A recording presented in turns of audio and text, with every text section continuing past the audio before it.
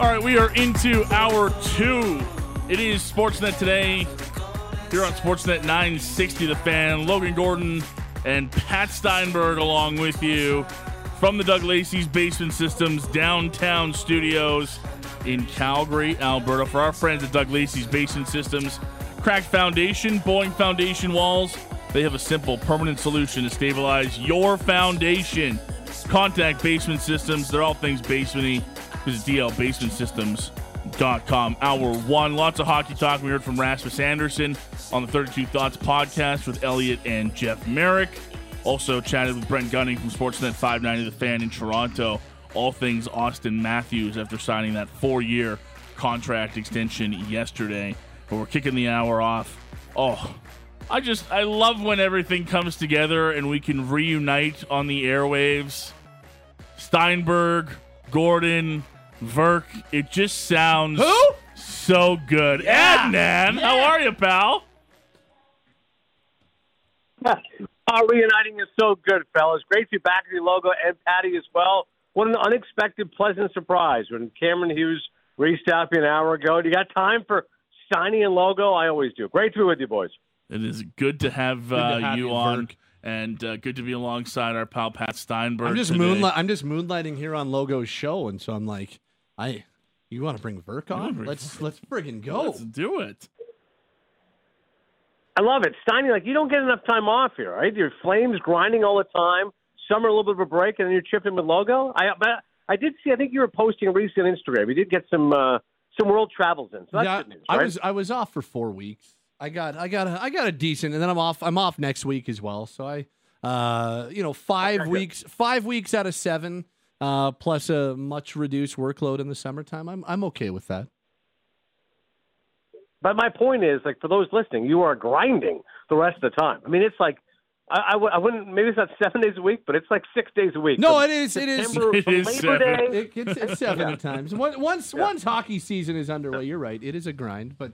I mean, what else am I going to do? I have no life. I have no children. I have no wife. No, what else am I going to do? We see each other at the Dome more than anything, so it's same as it always is during the summertime. I have a very empty life, so this is what gives my life meaning.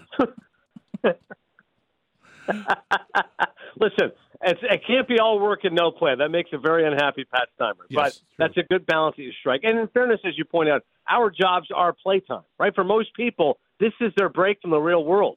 Our real world is fun and games, so it's all good. So Steinberg traveled off to France and then into Belgium, did you say? Deutschland. Virk, have you ever traveled out that far? Oh. I haven't. I've always wanted to explore more of Europe. I've been to London. My mom grew up in London. She moved from Pakistan when she was 10, so I've got all sorts of uncles and aunts and cousins in England, which I've been a couple of times. But I've never been to Germany, never been to Paris, been to Italy. Went to Italy for my honeymoon. My wife and I both love Italy, so we couldn't wait to go. Went to Rome and Venice. But tell me, my dad spent some time in Germany. He actually went to school there for a few years, so he loves the Deutschland. When it gets to the World Cup, I always feel like I can cheer for England for my mom, Germany for my dad. Good people, a lot of good history that I'm sure you explored, Patty. So did you say your mom was born in London or moved to London?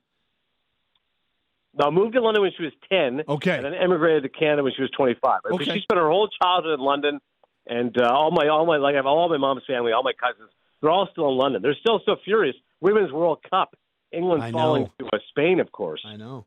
But the Deutschland must have been great, though. Deutschland is Germany's awesome. I mean, it's Paris is just the coolest place ever, and it's I can't even imagine what that place is going to be like in a year's time, or a little bit less than a year's time when they host the 20. I honestly can't, having spend a lot of the last 2 years and a lot of vacation. I think I've spent almost 20 nights in Paris over the last couple of years.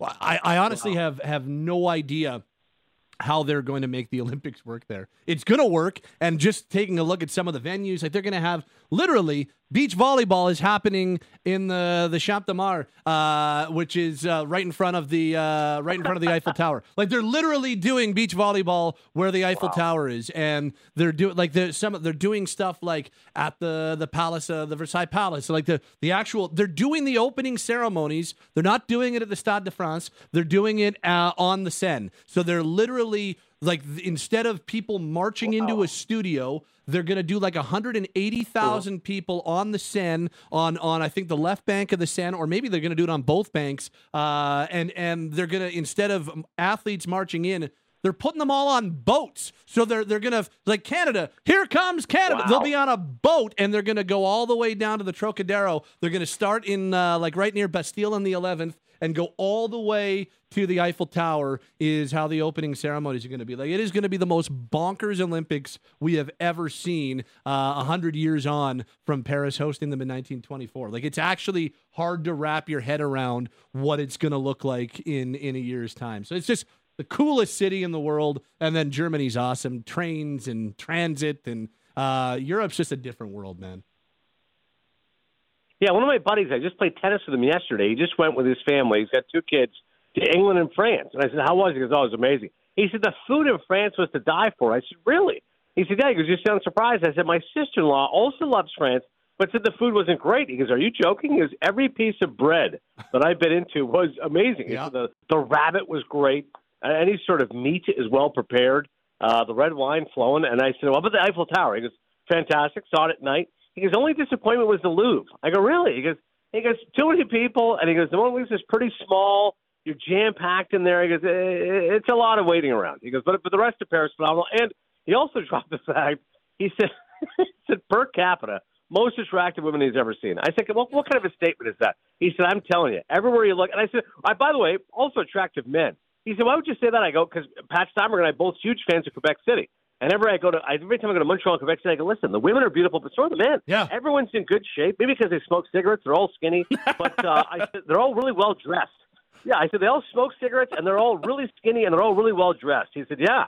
He said, honestly, my wife at one point even was like, wow, there's a lot of attractive women here. So I don't know if you can confirm that with regards to Paris, but that's what my buddy said. Everybody is beautiful, and they can everybody is just attractive. You can tell who the people are that live in Paris, because of you can tell tourists fairly easily. I tried to dress a little bit more like a local as opposed to a tourist this time around. Chapeau. Well, and no open-toed shoes, and just shorts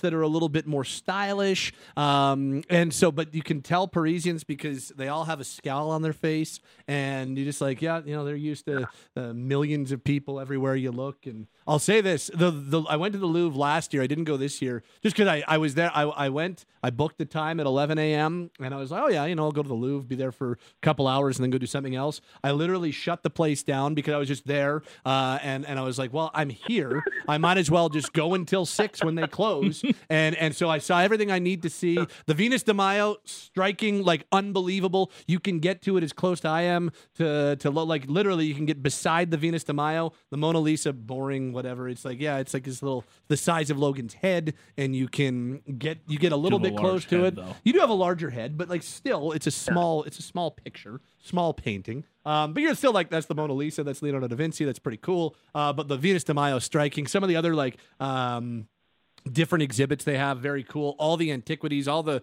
Greek stuff, the Egyptian stuff, it's very, very cool. One time was enough. But I'll say this. The Eiffel Tower is the one thing in all my time on Earth that is consistently blows me away every time I go. Daytime, nighttime, first time, last time. I've probably been to that place just because you're like, you know what? I want to go see the Eiffel Tower. I've probably been 7 times in the last 2 years just because you go and it blows you away. It is such a cool, if you ever go to Paris and you're like, I don't want to do touristy things, the one thing you got to do is just go to the Eiffel Tower just once. It is just the coolest, most breathtaking thing. It's funny you say that because what you just said about the Eiffel Tower, every single time you see it blows you away. That's what you are to me. Piece of night or day, it doesn't matter. Every time I see you, blow me away.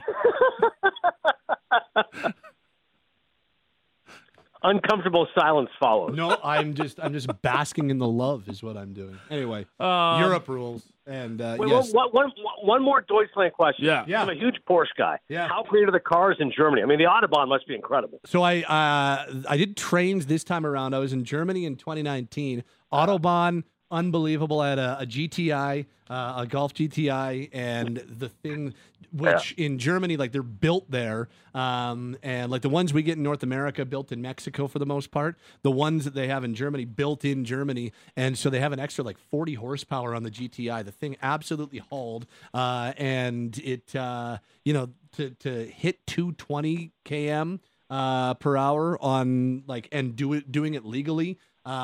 Is just like one of the coolest, most thrilling things ever. And the cars are unbelievable. Everybody in Germany, for the most part, because they all get subsidized. If you buy a German car in Germany, it is way cheaper. Like for them to buy an Audi is like us buying something way lower level in North America. For them to buy an Audi. Right. I didn't want to name any cars because we have a bunch of different car dealerships. But just like to buy a Mercedes, an Audi, a BMW, Porsche, Opel, any of the higher end German brands, way cheaper to buy in Germany because you get subsidized for buying a German car. And so everybody drives Volkswagen, BMW, Mercedes, Audi, and a little bit of Opel, and most people drive wagons. It's just it's like German cars everywhere in Germany, and because German people get them for way cheaper, German citizens get them for way cheaper. It's a good way to stimulate the economy. I love it. This has just been a fascinating geopolitical conversation. I don't know how we're going to segue to sports, but let's talk about the latest coalition government in Germany. And, Pat, could you give us the latest economic report from imports and exports out of Germany? Also, if you ever go to Berlin specifically, bring cash. They are like, it is the most like behind the times. If you want to use a card in Berlin, the amount of scowls you get, just like, you're advertising that I can use a Visa here. Let me use no, cash only. No, you just said it's right here. I can use. Well, we get charged if you use your Visa. You're like, I don't care. Don't advertise that you can use. So bring cash if you go to Berlin. Well, that's hilarious. You would think Europe, progressive, Berlin, major city, like everything's plastic. You go to a baseball game now. I took my kid to the Yankee game. Everything's plastic. Like I bring cash. Like, no cash. It's literally plastic only. And you're telling me there's a place in the free world that still says cash only, and then it's the city of Berlin. Yep. That's incredible. It's actually ridiculous. Wow. Everywhere in France, cash is great, but at most you tip 10% in Europe, unless you get like incredible service. But like most places, they give you the machine. There's no tip option. You have to be like go out of your way to be like, oh, actually, can you add €2, €4, whatever to the bill because I like the service. Like you go out of your way to tip. Otherwise, if you don't tip, they don't get mad at you. It's a bit of a mind. It messes with your mind. I hope you're writing all this down, Virk. I'm taking extensive notes right now. This is fantastic. There'll be a test when this is all over. I was like, all right, we're going to do this next time we talk. I'm like, all right, Thailand. Patty, what do you have on Thailand? Let's go. I'm going to try my Dubai. best. What can you do? Yeah. Logo. I'm going to try to subvert this as best I can for at least a couple of sports questions. Adnan Virk, when you think of the career of Steven Strasburg, what will come to mind as he announced he's retiring today because of a rare nerve condition?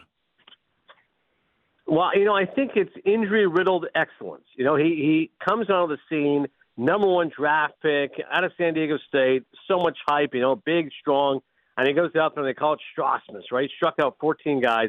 I'm actually going to be talking to Bob Costas. How's that for a name drop? At 6:30 Eastern today.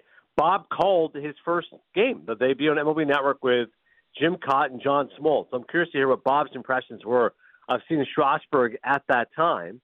And then you think about famously where they didn't pitch him lately here because they were conserving his innings, which everyone was appalled by because actually they had a chance of going deep in the playoffs, and unfortunately they get ousted in the division series. Then I think of the World Series, how great he was. He literally puts the team on his back. He's got the lowest postseason ERA by a starter since Sandy Koufax and the fifth lowest ever, which is remarkable to think about, and it's proof of how dominant was in 2019. But again, it goes back to injury-riddled excellence. After he does that, and they give him a 7-year, $245 million contract, it's been a disaster. Like, this has to be one of the worst contracts ever signed. Think about this. They win the World Series, you go, okay, Rendon or Strasburg. We'll go with Strasburg. 7 years, $245, and he has thrown, in that time, 528 pitches. I did the math on this. I don't know how the contract works, if he gets paid every single dollar, insurance, whatever. But if he gets paid every single dollar, that means he will have earned $464,000 per pitch he has thrown since winning the World Series. That is insanity to me. Wow. That's been a bit since that World Series, too. Yeah, that's what I'm saying. Like, it's when you win the World Series, and I get it. You say, well, it was worth everything. Really? Was it worth $464,000 a pitch? Like, if you had made the decision then to go, you know what, pitcher versus hitter, we'll stick with Rendon. And Rendon has played as he has, which, by the way, he's only played, let's say, 50% of games. But you're still getting some value to Anthony Rendon. If we compare right now Rendon's salary to Strasburg's, Rendon has been a disappointment. I get that. The Angels realize, oh, my God, I can't believe we gave him this much money. But 50% of the time he has played. I don't know his numbers offhand, but let's say he's hit 75 home runs in the last 3 years. That's something. Strasburg, 528 pitches. It's astonishing. I can't get over it, quite frankly. From one pitcher to another, at least pitching half of the time, Shohei Ohtani, a torn UCL, won't pitch again this season. Sounds as though, from a couple of different people, he is going to be with the Angels in New York and is going to continue to hit while he figures out what to do with his UCL. But I guess immediate reaction to this, Adnan, is this going to have a big effect on his free agency and how much he gets paid this offseason? I would think it has to have some impact, Logo. I was off yesterday, and I woke up to the news and I said, oh, my God. And as soon as I saw UCL tear, I go, that's the same thing he had before, and he had Tommy John. So I'm just going to go ahead and assume UCL tear means Tommy John. He's going to be a two-time Tommy John guy, which that can happen. Nathan Eovaldi is going to be top 5 in the Cy Young this year. He's a two-time Tommy John guy. But it's not automatic. When you get Tommy John surgery the first time, it's not automatic. You get it a second time, it's not automatic. You go back to being the guy you once were. The numbers he's put up this year, 3.14 ERA, 167 strikeouts, 134 innings, and hitting 44 home runs. Like, this might be the greatest year we're ever going to see from Ohtani. You have to take that risk. But let's suppose, and I don't think he should play again this year. He's going to be testing free agency. I don't think he comes back to the Angels. If you wanted to stay in the Angels, he would have resigned, period. Right? You look at guys who want to stay with their teams. They give them a big contract, they stay. Julio Rodriguez, Fernando Tatis, the list is Adley Rutschman. The list is endless. In the case of Ohtani, he could have signed at any point and said, let me go test free agency. We don't know why, because he wants to leave. He's had 6 years of the Angels. They haven't even sniffed the playoffs. This is the 1 year they go, okay, we're close enough. Let's make a move. They go and get Giolito and Lopez and Crone and Grichuk, and they're 5-16 since August 1st. Like, absolute disaster. So why on earth would you want to stay with the team for 6 years? You never even came to the playoffs. Couldn't even have a winning season. So he's gone. I think it's the Dodgers. Maybe it's the Giants. Maybe it's the Mariners. Those are my top 3 picks right now. Maybe it's the Mets at number 4. But the point being, I don't think he should play the rest of this year. And he's going to win the MVP because he's had just an insane year. But for next year, if it's a UCL tear, if my math is correct on this, he'll need Tommy John. Now, if you look at Bryce Harper, he had the quickest comeback ever from Tommy John. You saw him come back in June this year, and he's not been the same guy. Still walks a ton, still hits, but not the same power. Until recently, he's hit a few more home runs, but Bryce Harper's probably going to go the entire year without hitting 20 home runs, which is surprising. So how does this impact free agency? Ohtani, to me, was going to get at least $500 million, if not $600. One pundit to me said to me, 12 years, $660. So if I'm the Dodgers, do I still give that to him knowing he's going to get Tommy John probably this offseason and won't be able to pitch next year? And will be able to hit, but probably can't come back till early to mid-June. And will be compromised for at least a season. Like, maybe he still gets the $600 million. Right? Like, maybe they go, well, that's 1 year down. He'll be 30, but we'll still get 5 great years. And the other 5 years out, we'll figure it out. Fine, we need to get this guy. Maybe that's how it works out. But I'm telling you, when I saw the news, I go, whew, now there's going to be some risk involved. Now you're potentially a 2-time Tommy John guy. He's going to potentially miss half of next year. You know, he clearly can't pitch next year. It definitely raises some questions, and there's going to be some concerns, I'm sure, in the contract, injury protection, insurance, et cetera. But, like, no doubt he's going to get paid because he's Ohtani, and no one's ever seen anything like this in the sport. But, man, it's a buzzkill, and it's frustrating. I got to tell you, as a baseball fan, because I'm wondering why the Angels kept trotting him out there. Yeah. Now, this isn't related to the UCL tear, but recently you've seen him, right? Blisters, fingernail issue. Like, he's been banged up the last month. Every Ohtani story, kind of like, hey, he's not 100%. They should have just shut it down. It's definitely frustrating as a baseball fan. We've talked about a lot of teams that have underwhelmed this year, Virk, but I'm curious between these two teams in your area, which one you think has been a bigger disaster. And I use that term because that's what Brian Cashman described this season as for the New York Yankees. Who's had it worse in your mind compared to expectations, Yankees or Mets? Well, it's definitely a provocative question, Logo. I'll go with the Mets because $350 million payroll and then a luxury tax on top of that, $110. So you're pushing $500 million, and the fact you're not even sniffing the playoffs, and you're going to end up being they're 24 games back of first place. I mean, the Nationals beat the Yankees today, so the Mets are now like in dead last in their division. That's atrocious to be, 10 games under 500. And yet the Yankees, not much better. They're 4 games under 500, not quite as much of a salary, $293 million. But I like the fact that Brian Cashman didn't mince words. Now, I think too often times leaders try to go, we're getting there, we're doing our best. I like the fact he spoke with the passion of which the fan base expects. Don't try to tell me it's been disappointing, it's been frustrating. No, dude, it's a disaster. Like, you're 61-65, you're last place in the AL East. You had your longest losing streak since 1982. That quantifies as a disaster. And I think Brian Cashman deserves a lot of the blame for this. Josh Donaldson acquisition, terrible. $25 million a year for a guy who's a defensive specialist, can't hit. Stanton trade, disaster. You still got 4 more years and $128 million left in that contract. Imagine if you told another team, we'll eat half that salary. We'll eat $60 million. Will you take them off our hands for 4 years, 56? Would the Giants say we'll pay you $14 million a year? I don't think they would. I just looked at his numbers. He's hitting 201 this year. He doesn't even have 20 home runs. Doesn't even have 50 RBI. And that guy's getting $30 million a year. 4 more years of that contract. Horrible. Again, I know the Marlins are paying some of that money, but Cashman took the risk of thinking Stanton would be a star. Hasn't been the case. LeMahieu signs one of the great deals ever by Cashman. 2 years, $24 million. Guy was a steal. We got to re-sign him. The Jays might get him. Okay, 6 years, $90. Awful. He's a utility player now. He's got like 8 home runs, hits 240. Brutal. And you've still got 4 more years of that contract. I mean, the list continues. Rizzo, 2-year deal. What happens this year? He starts off okay, gets banged up concussion, been brutal ever since. Now he's hurt, not even playing. Next year he's got 1 year left in his contract, in his mid-30s, making $16, $18 million a year. Rodon, 6 years, $162 million. Bust. Can't pitch for 3 months. He comes back. He gets beaten up in a couple of starts, then blows a kiss to the fans. Like, what are you doing? This is the guy who's supposed to be the number 2 to Garrett Cole. So it all goes back to Brian Cashman. And, of course, I'm loyal to my buddy Aaron Boone, our years together working at ESPN. I know the whispers are abounding that Booney might lose his job, but I honestly, I think it's ridiculous. Earl Weaver could manage this team. Lou Piniella could manage this team, and you couldn't get the results from this team. Look, who was expecting? Like, what do you expect Aaron Boone to do? He said everything he can. He did a last Diaz impression. He gets tossed. He supports his players. He criticizes his players. Whatever he needs to do, he's doing. The team still stinks. That's roster construction. They have not put together a good team.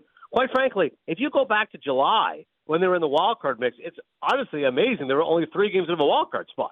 Since July, they've been one of the worst teams in baseball and really shown their true colors. But it's an absolute mess in New York. There's no question about it. But I think the Mets are a bigger mess. They spent more money and had higher expectations, and they've been worse than the Yankees.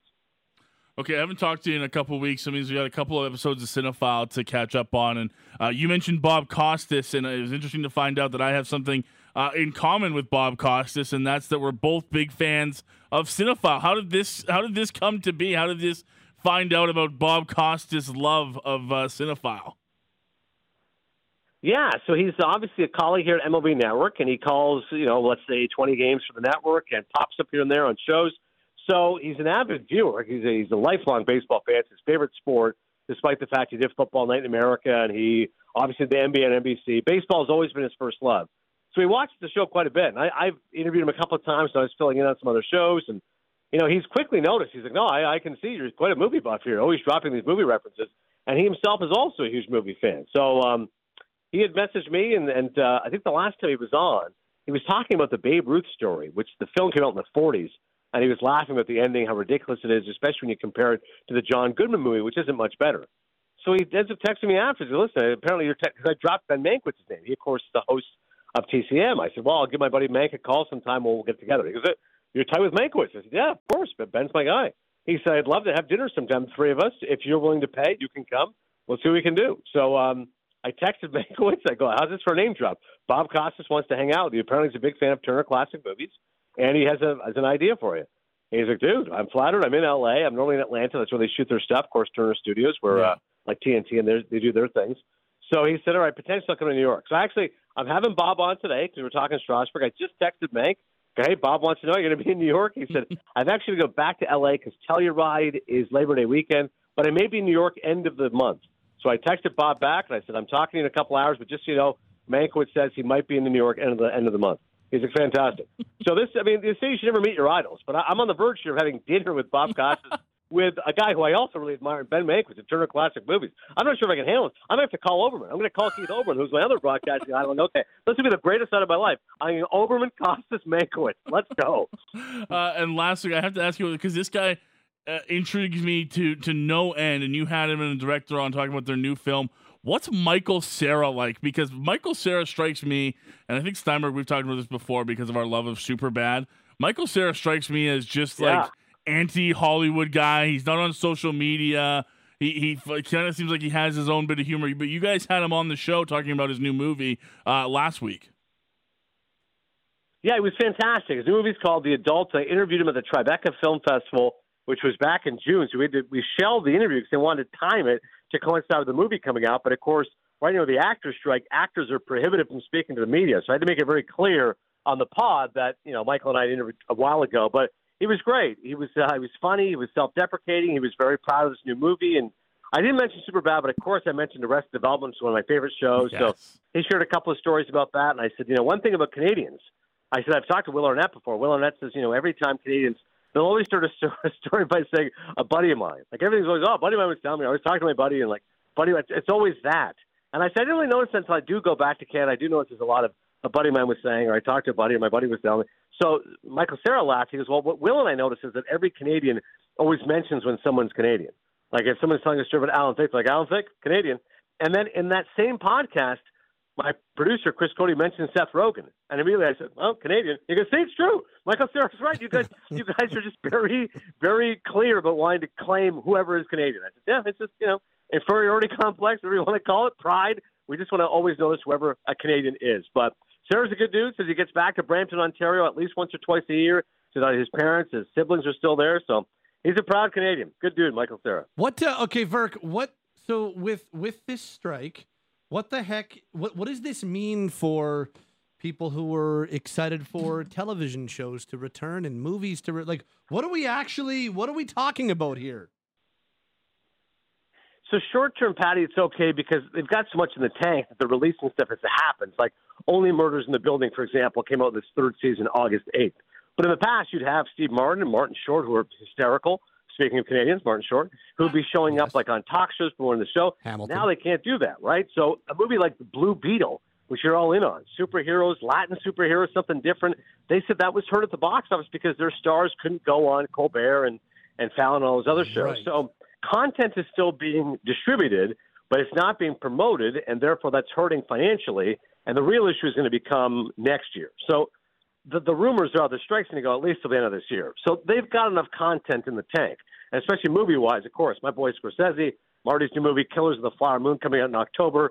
It's still going to be released, but you're not going to have Leo and De Niro promoting it, obviously. But point being, if you are an avid consumer of this, as you and I are, we're going to feel it January, February, right? Let's suppose January they settled the strike. Well, they haven't done anything for 6 months.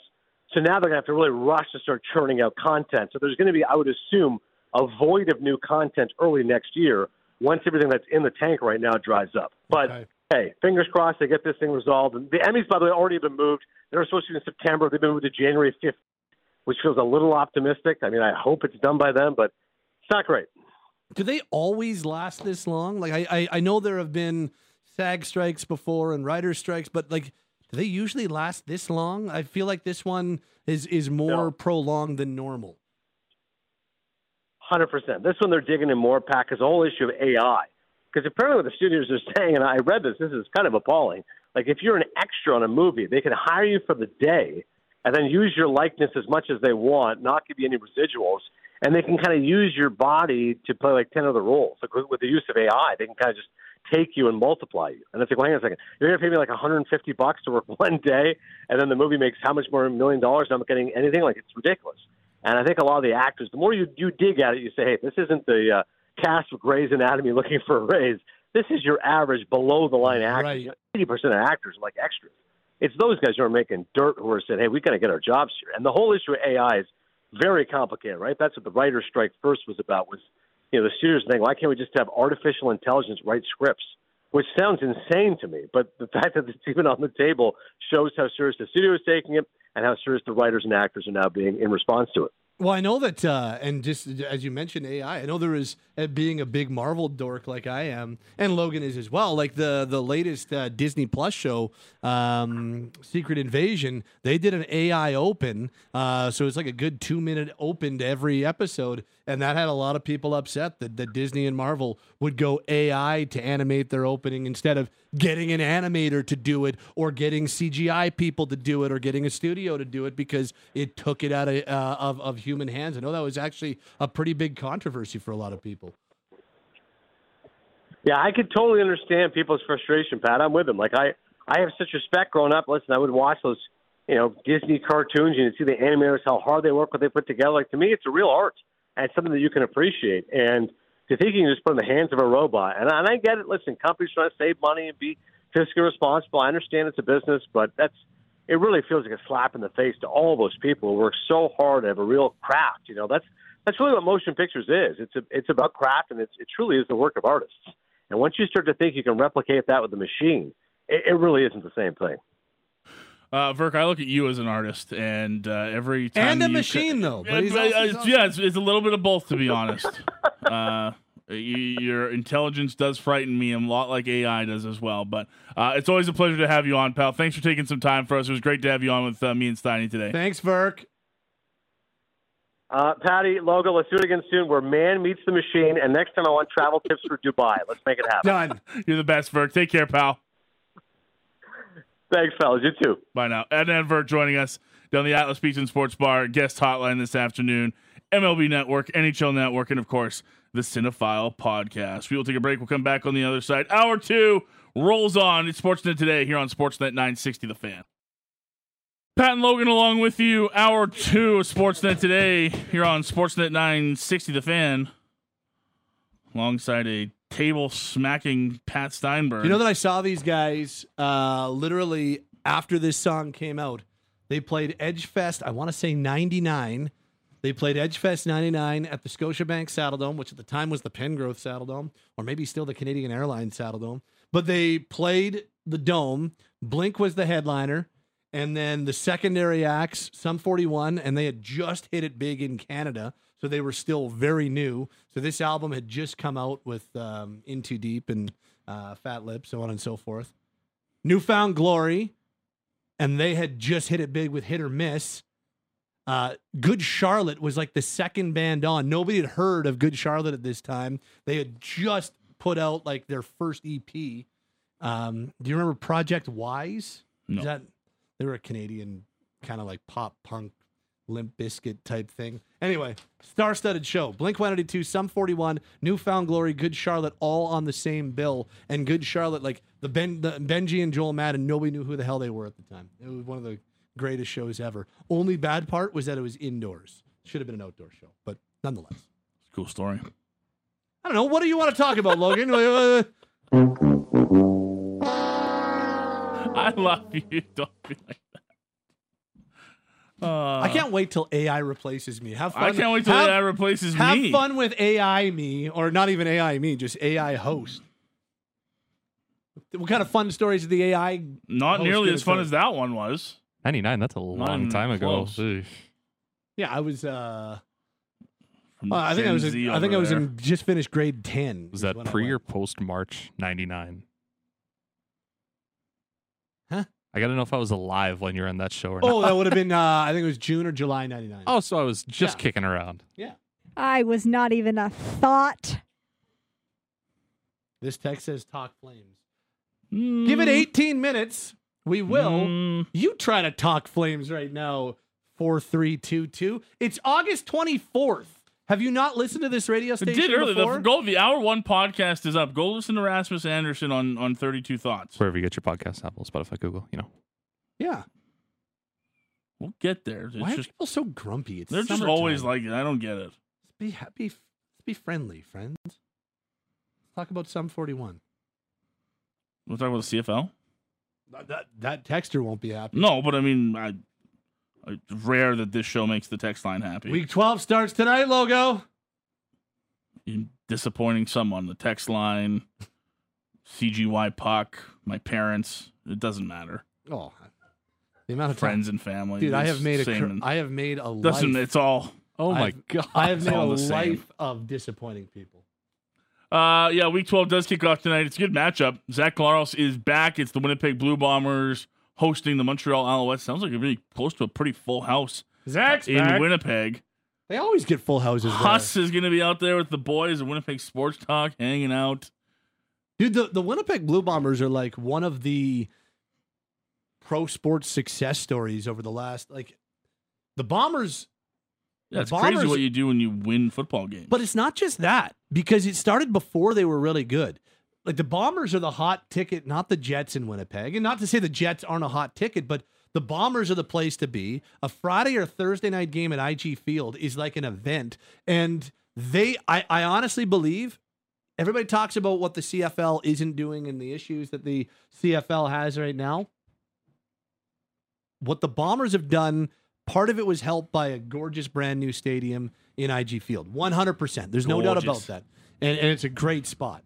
But they're doing it better than Sask is doing it right now. And Sask has got a gorgeous new place in Regina as well. And Mosaic Stadium is a gem. So a stadium helps. Winning helps. But it's not just that. Like, they have turned it into a party. They have the rum hut in one of the end zones. And that's where it's like the place for the 20 to 35-year-old people. Like, people, and I'm a little older than 35. But, you know, it like our age group, the millennials and the Gen Zs, that Bombers game place to be. The bars on the concourse are like parties. And they win. So when it looks like there's only 3/4 capacity at a Bombers game, it's because those thousands of people are all off having drinks and enjoying themselves. And so they've turned it into like the place to be. It's more like a nightclub or a bar atmosphere there. And I just think if you're the CFL and you're trying to attract new young fans, which they are absolutely trying to do, I think Winnipeg's the model you got to follow. And they've done a really good job.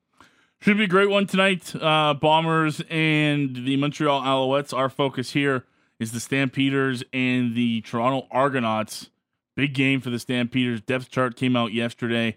Some notable injuries for the Stamps as they head into TO to get you all caught up on the last day before a game day with your Thursday Stamps report. Here's Patrick Dumas. This is the Stamps Report with Patrick Dumas. Final preparations for the Calgary Stampeders as they get set to head out to Canada's largest city to deal with one of the CFL's elite in the Toronto Argonauts. Some concern heading into the final day of practice on Wednesday was the status of running back Kadeem Carey, left tackle Bryce Bell, and receiver and returner Tommy Lee Lewis. Coach Dave providing a small update on their status Wednesday. Limited practices, that's so Bryce wasn't able to go today, so.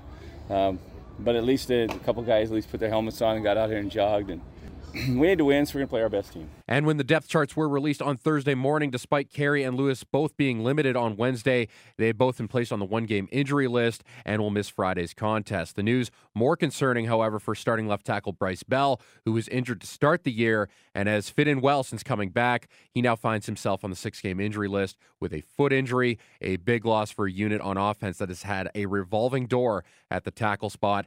D'Anthony Demery will make the start for Bell.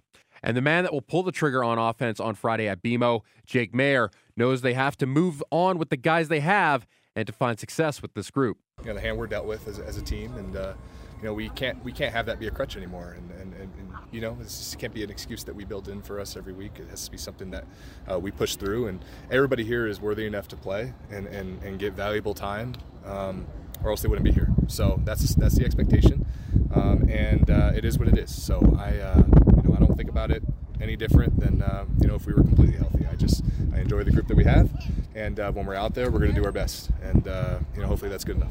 Mayor's confident in this group and that they are prepared enough to take on the task of beating the Argonauts, something they did back at the start of August, but starts with putting the ball in the end zone, something they haven't been able to do as an offense since week 1 of that week 9 game against Toronto. And Jake Mayer is fully aware that they need to score 6 on a more consistent basis. Pretty high.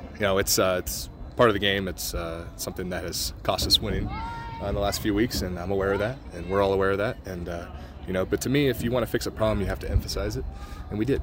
And I'm looking forward to seeing, like I said, what can happen not only this weekend for the next couple months, because I think better days are ahead of us. And one of those pieces that is expected to help Mayor find pay dirt is Mark Keith Ambles, who has already gotten a start since returning to the club. He'll be going up against his former team in Toronto on Friday, and the QB loves having him back in the fold. The intensity that he brings, the joy for the game that he brings since I was a rookie. And he's just a veteran guy that has seen everything. He's seen everything that this league has to offer defensively, and he's played a variety of positions. So he's super versatile in that aspect. You can kind of plug him anywhere. Last week he was, playing all kinds of different spots, and we can move him around because he knows the system, right? So, I love Markeith. He's had a good week of practice as well. Ambles will line up at the boundary slot spot on Friday for one Trey Odoms Dukes, who hasn't maybe had the best couple of last games and now finds himself on the practice roster. Some more changes to that receiving core. Reggie Bagleton has been given the designated American spot. Cole Tucker returns, Tyson Middlemost earning a start as well in the field slot position. And the speedster Floyd Allen, usually seen in the return game, gets a start at wide receiver, with Luther Hakunavanu expected to work in as well. Rewinding back to that Week 9 20-7 win over Toronto, Dedrick Mills had himself a career day running the ball 27 times for 137 yards and finds himself as the starting running back for this week for the injured Kadeem Carey. Coach and GM Dave Dickinson on wanting to assert a strong running game. We'll see how the game dictates the play. We'd like to be strong in the running game. We'd like to control the line of scrimmage and get manageable second downs. We'll see how it goes. I'm sure they'll focus on trying to take away what we did, and sometimes it's just a mindset of beating the guy across from him, hoping that we show up, we're ready to play, and that we can impose our will on another man. That's how you win a lot in this game. Dedrick's certainly one to watch, as he has shown the ability to be a true number one in this league, and having a strong run game on first down will put the quarterback and your whole team in a better position. And overall, does this team have the right amount of arsenal for Mayer to work with? Coach Dave believes they do. I think we got enough weapons. We'll see at the running back position. I'm confident in all of our guys. Receiver, the guys we brought in have developed relationships with Jake now, and our quarterback room. I'm confident that they're going to be in the right areas, they're going to compete, and they're going to do the right things. We just got to make sure that we are an explosive offense that protects the football. So those are kind of two tough things to do. That's what we're definitely shooting for. The team played a very physical brand of football a few weeks back, and especially from that defense that held the Argonaut offense to just 202 total yards. Coach Dave on the recipe for success against Chad Kelly and the Double Blue. We know they're a great team. You can win any game. You can lose any game in this league. We did play physical. We were committed. We did do a pretty good job at managing situations, holding on to the ball, and forcing the odd turnover, and special teams won. So, there's a recipe to win. We just got to figure it out and try to do it again. Easier said than done, of course. The Argos having a full week of rest and relaxation to prepare for the Stampeders, and BMO Field will provide one of the more weirder experiences that any CFL team has to deal with this year, as the CNE will be going on at the same time around the area of BMO Field. Here's Coach on dealing with that extra noise. The distractions are, they got their big deal going on at the exhibition grounds over there, and that's where we're staying, and it's always a busy time anyway, but it'll be extra busy, and walking to the game, not even busing to the game. There's definitely some things out there that are different. They're excuses, though, so let's just make sure we lock in, and when we put on our pads, go out there and do what's right, play our game, see what happens. Yeah, no excuses as well. BMO has certainly seen a rebirth maybe this year with Toronto. The team is good and exciting, and certainly that's resonating with their fan base. Taking one last look at the depth chart for the Calgary Stampeders, all the changes are on the offensive side of the ball, with no Kadeem Carey, Bryce Bell, or Tommy Lee Lewis. On defense, Jonathan Moxey will miss a second straight as he deals with back spasms. Other than that, it's the same group that held the Bombers without an offensive score. Despite losing James Vaughters a few weeks back to the injury, the Stamps defensive line hasn't missed a beat, leading the league in sacks with 32. They will be very key in stopping maybe the front runner for CFL MOP through the first 12 weeks. Past successes for the Stampeder group against Toronto might serve as some extra motivation. The Stamps are 15-1 versus Toronto since 2014 and have won their last 8 visits to Toronto. A couple games at Rogers Centre sprinkled in there as well. A win on Friday would tie the team record for consecutive wins on the road in one spot, tying the 9 straight road wins they had in BC from 1990 to 96, Edmonton from 2009 to 2014, and in Winnipeg from 2010 to 2017. It's the Stampeders and the Argonauts, and that one goes down Friday night at BMO Field, kickoff at 5:30 p.m. With the Stampeders report, He's Patrick Dumas. That's how that's supposed to end. I'm Matt Rose.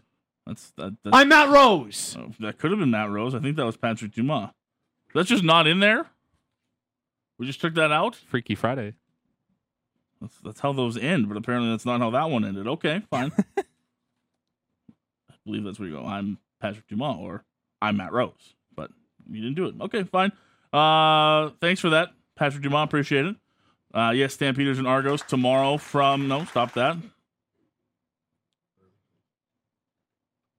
Argos, Stampeders, Friday. Hey. Hey, Matt Rose. Hey.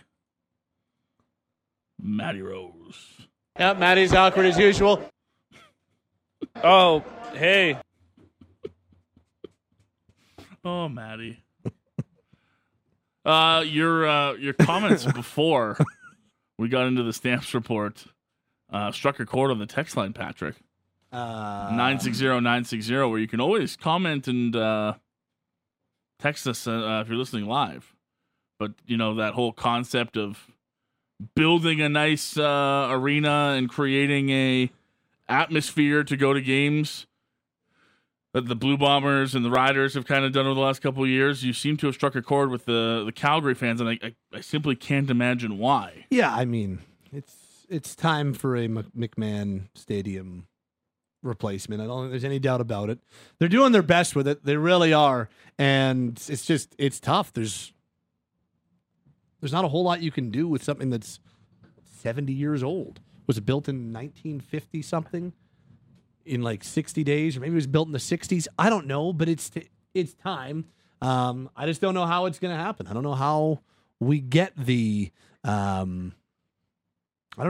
replacement to McMahon Stadium, I don't either. We talked about it as being, part of the Calgary Next vision, and past that, it never feels like it's been on the table. And I know there's a lot that goes into it. There's land and location and, the relationship with the university that has to be considered in all of this. But yeah, it's just strange that we're at this point where I think everyone pretty clearly knows and is at the point where we need a new arena, but there's just, it's not even like we've been with the Flames for the last couple of years where at least we can sit here and go, yeah, the talks are Something's happening. coming. Yeah, there's, likely a light at the end of this tunnel. It doesn't feel the same with McMahon right now. No. And it's too bad because, it would go a long way in helping the team in the city and helping the league in this city. It's too bad.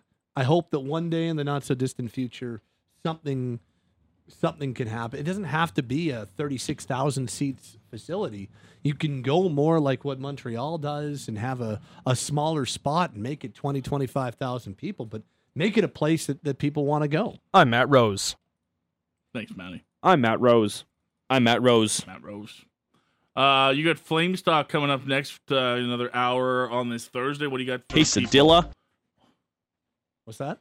Flame Stock. What do you? Well, what do you want to do? We've got lots to talk about coming up in the next hour. In fact, I thought that Cale McLean, assistant coach of the Flames, made a really interesting comment yesterday about the style the Flames are hoping to play and the differences in the way the Flames could be playing this year. So what does that mean for certain players? That's how we're going to kick it off. We'll talk a little Oilers with our buddy Tom Gazzola. He's going to join us next hour. Rasmus Anderson talking about the captaincy and a whole lot more in the next hour of Flames Talk. Looking forward to it. I'm Matt Rose. Puts a wrap on Sportsnet today. For Pat Steimer, for Outstanding Producers, I'm Cam Matt Rose. and Taylor this afternoon. For Matt Rose, I'm Logan Gordon. I'm Matt Rose. Appreciate Adnan Virk hopping on with us. Brent Gunning as well in hour number 1. We'll be back tomorrow for a Friday edition. Thank you for listening, whether live or on the podcast. Quesadilla. Next, you're listening to Sportsnet 960, The Fan. I'm Matt Rose.